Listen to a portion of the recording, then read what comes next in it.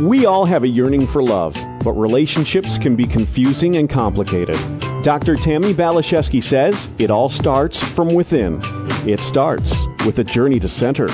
Here's your host for Journey to Center on Empower Radio, Dr. Tammi Talks. Hello, you beautiful people and my wonderful radio friends. So happy to be connecting with you here today on Empower Radio. I have a question for you. Are you sometimes challenged in your relationships? I know I certainly have been, and so have all of my family, friends, and clients. I really believe relationships can be the biggest opportunity we have for growth, healing, and transformation. But while we're in the throes of our pain and struggles with other people, it's so hard to see and believe we have the power to make the changes needed to make the relationship better and make ourselves better in the process. Well, recently I found a book that gives dozens of simple tips that can improve all of our relationships instantly. And today we have the great fortune of spending time with author, psychotherapist, and relationship expert, Christina Steinorth. Christina's sage advice and wonderful wisdom has been featured on radio and in print, including publications such as the Wall Street Journal, USA Today, Woman's Day, Cosmopolitan, and the Chicago Tribune, as well as many, many others. Her new book is called Cue Cards for Life, Thoughtful Tips for Better Relationships. And can't we all use some of that? So, Christina, thank you so much for being here today on Journey to Center. Thank you for having me here today. I love your book. It was such an easy, fun read, but such deep and powerful wisdom. Can you tell me why you wrote it? Well, you know, Tammi, I wrote the book because I've been doing therapy in private practice for many years now. And what I noticed was there was a certain pattern that would bring people to sit on my therapy couch. And I also know for a fact that many people don't seek counseling for a variety of reasons. Either they're uncomfortable talking with a stranger, perhaps, you know, the financial concern is an issue, or, you know, they're just not really into it. And I thought, wow, wouldn't it be great if I could just take some very common problems that all of us will encounter at one point in life or another and put them all in a book so those people who don't want to go to counseling, or even people who have been in counseling, they just need a little refresher, they can grab my book and flip through it and find what they need. Yes, and I love how you've got these little pull-out nuggets of wisdom, and you can just like flip through it real quickly and just like get something really powerful instantly.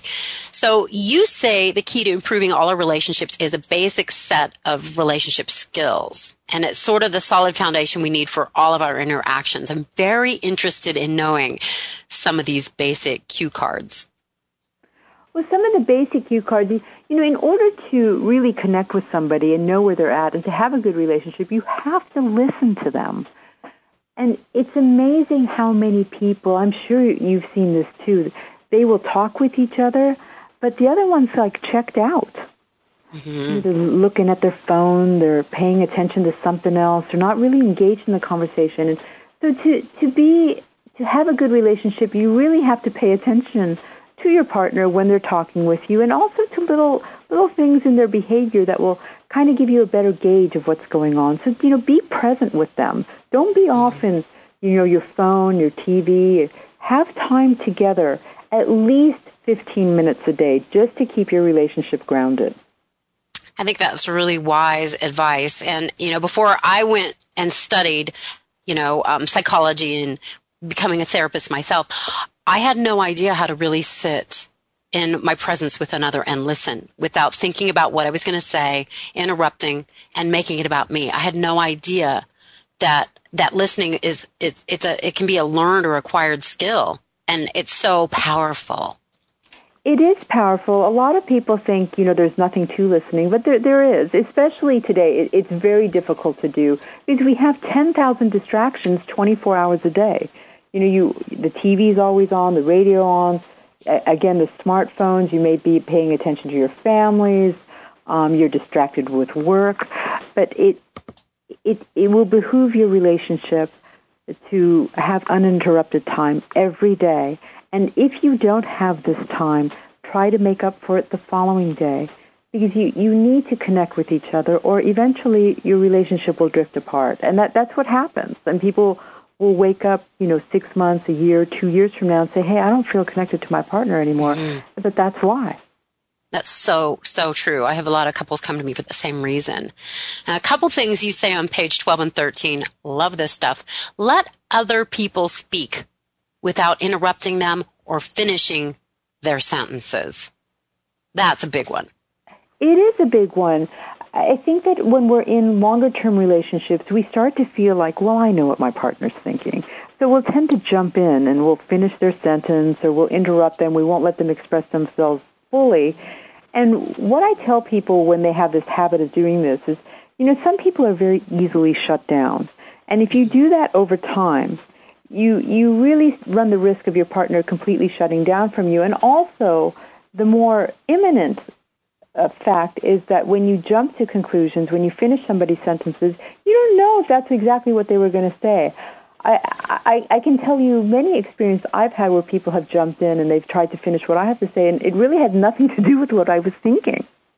I've had this experience with my own husband, and I would finish his sentences, and he would say, you know what, that was what I was going to say, but I need to have the words come out of my own mouth. You process things more quickly. I need to be able to say my own words. And I was like, wow, yeah, I need to pull it back even a little bit more. You're right, and that's a very good point, because people do need to say what they need to say. They'll repress it. You don't know if they don't get a chance to express themselves fully, if they'll build up resentment toward you. And again, just pull back, and that will be the death of your relationship eventually.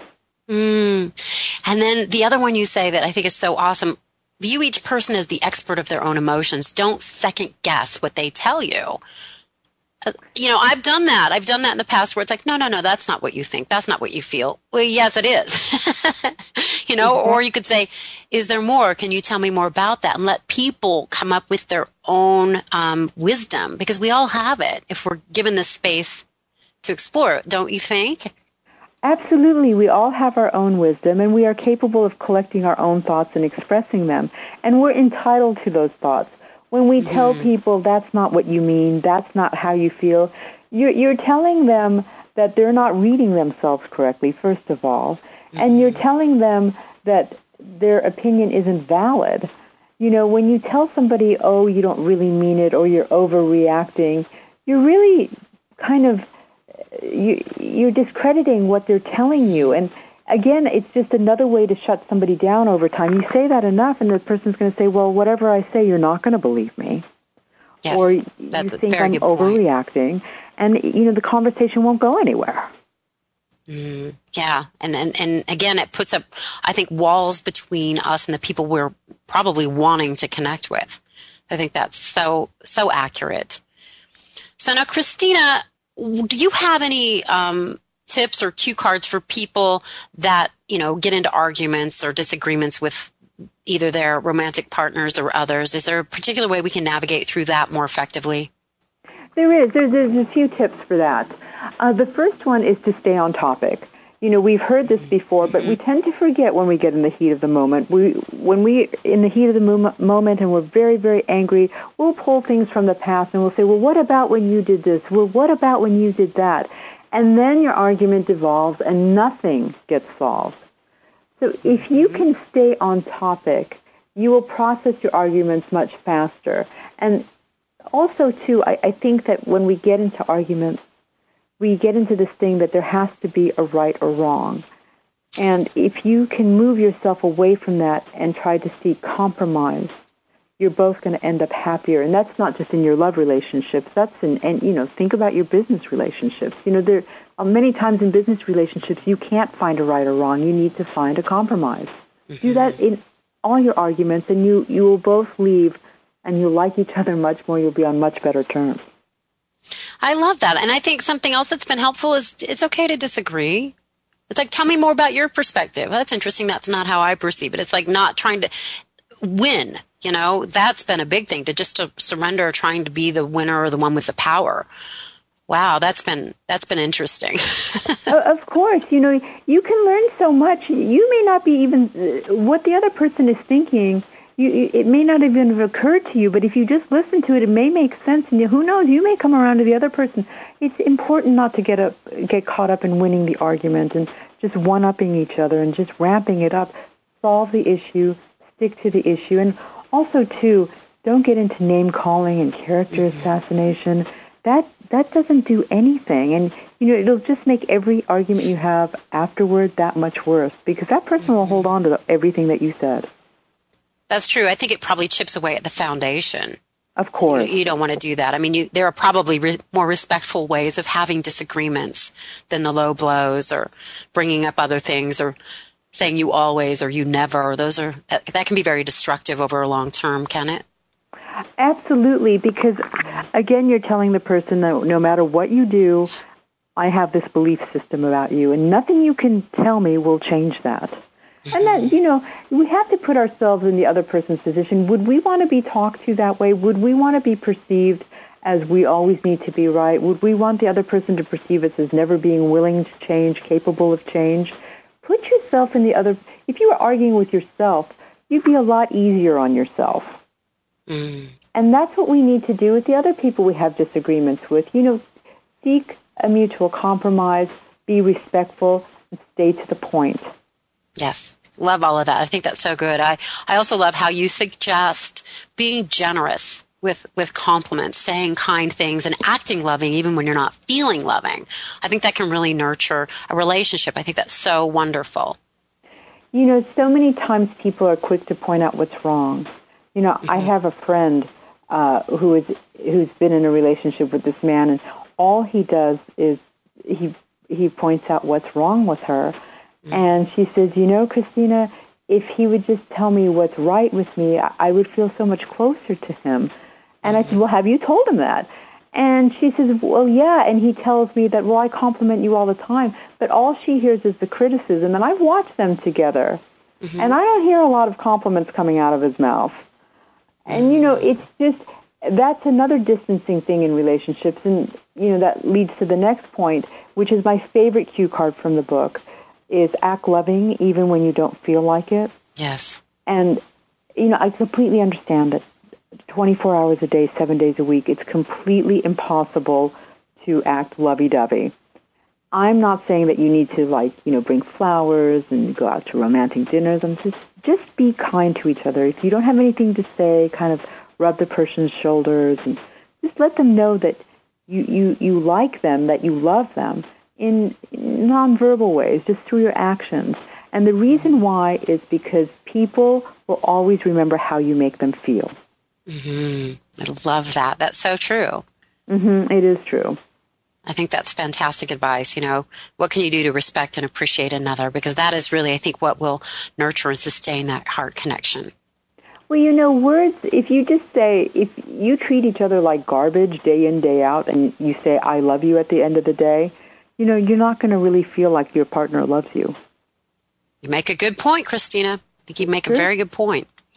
So now what about, this is really great advice for our partnerships or maybe even family, but what about our work relationships? Do you have different sets of cue cards for our work relationships, our bosses, coworkers?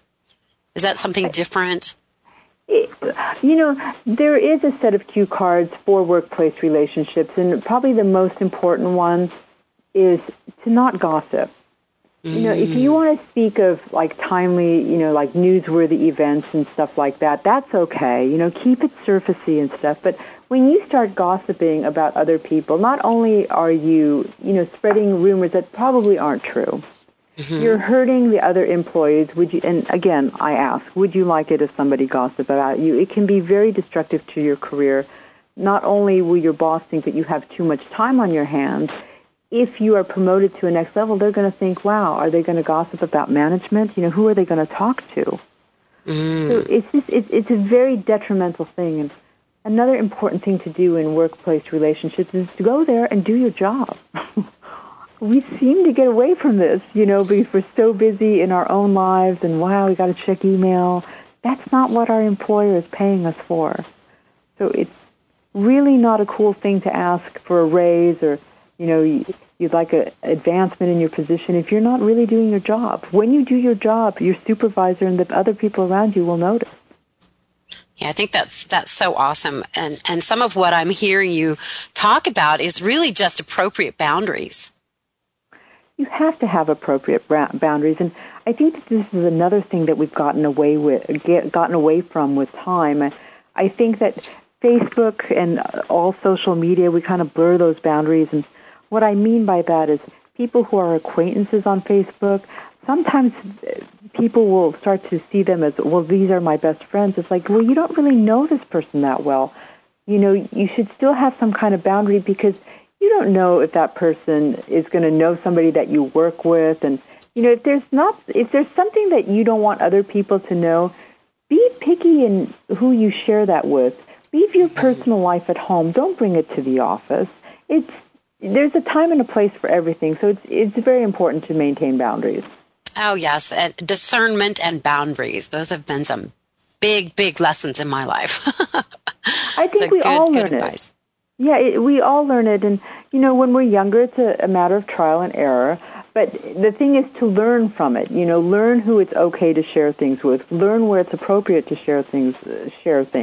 You certainly don't want to bring your arguments from home into the office. It's just not professional. You're so right about that.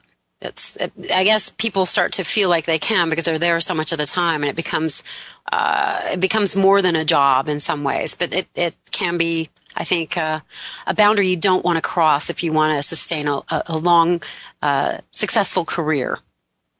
Exactly. You know, if you want to sustain a long, successful career, have steady employment, and, you know, eventually advance in your career, you don't want to have your arguments, say you have with your husband, your girlfriend, your babysitter. You don't want them, you know, God forbid, show up at your office and start arguing there. You'll be fired.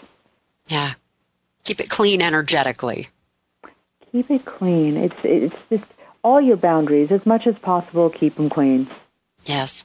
So, Christina, while I have you on the phone, I would love to hear from your perspective how we can more effectively communicate with, like, our kids. You know, my husband has a couple teenage boys, and they seem to change from being young children to teenagers, and it's like they don't really talk, they don't really communicate. So do you have any suggestions or cue cards for dealing with that?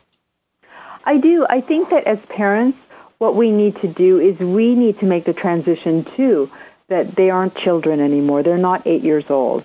So, you know, we can't talk to them like they are and expect them to respond. They'll say, Mom, Dad, come on, you know, I'm growing up. Don't talk to me like I'm a child. So you as parents, we need to start developing the same respect for them and their boundaries and their feelings as we would for any friends that we have. Of course, I'm not saying that you should be friends.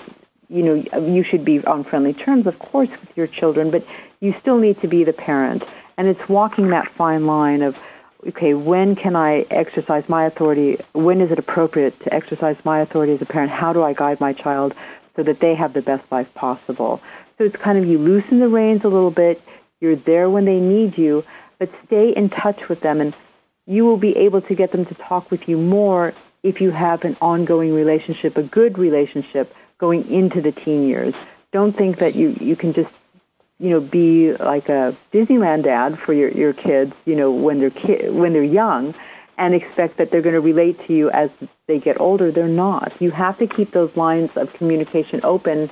You know, teach them when they're young how to talk with you, how to express their feelings, and let them know that you are interested in what's going on in their life. Yeah, I like that. And again, ask questions and listen. That's been a big deal. You know, to be really present and ask them and let them share with you whatever they want to share about what they're feeling. It's an interesting process. These little beings have their own realities. You will learn a lot when you listen to your child's opinion. You can learn who they're being influenced by, who they're listening to, what they're into, and all of these types of things help us parent better. You can't parent your child if you don't know what's going on in your child's life. That's very true. You make another good point. You have a lot of them. So something I've found to be challenging as well is when somebody's dealing with like a significant loss or grief, like they've lost an animal or a pet or a person, how do you suggest we deal with that? Because that can be very tenuous. It can be very tenuous, and I have a few cue cards for that. The first one is, when you're going to meet with somebody, you're going to talk with somebody who's grieving, realize that there is no right way to grieve. It's a very individual thing. You know, some people will want to talk about it, other people will not. And other people may seem very grief-stricken, while other people may just seem kind of quiet. However they're grieving, let them do it their way. Don't say that, okay, I think you should go to a support group. I think you need to read this book. You know, ask the person what they need. Say, I know that you have this great loss, and I'm very sorry. Is there anything that you need? Is there any way that I can help you? Let them tell you what they need. And another That's good. So yeah, don't give advice is what I'm hearing is part of what you're saying here. Yeah, don't give advice and don't dictate to them how they're supposed to be doing it. Leave it up to the individual. Another important thing too, and you see it a lot, is when people have a loss, everybody will kind of gather and start telling that person about their losses. Yes, I've seen that a lot.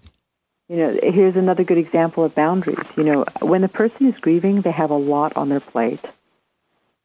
Don't put them in the position where they need to take care of you. You know, and I'm not saying that every grieving person feels that way, but many people do. They'll say, you know, I just want to sit with my own sadness. And when you start telling me, they're thinking, you know, when you start telling me about your losses, it makes me feel like I need to take care of you. Let this person be selfish. Let them have their moment. Of course, grieving is not selfish, but, you know, let it just be about them, what they need. Don't start putting your own stuff onto them.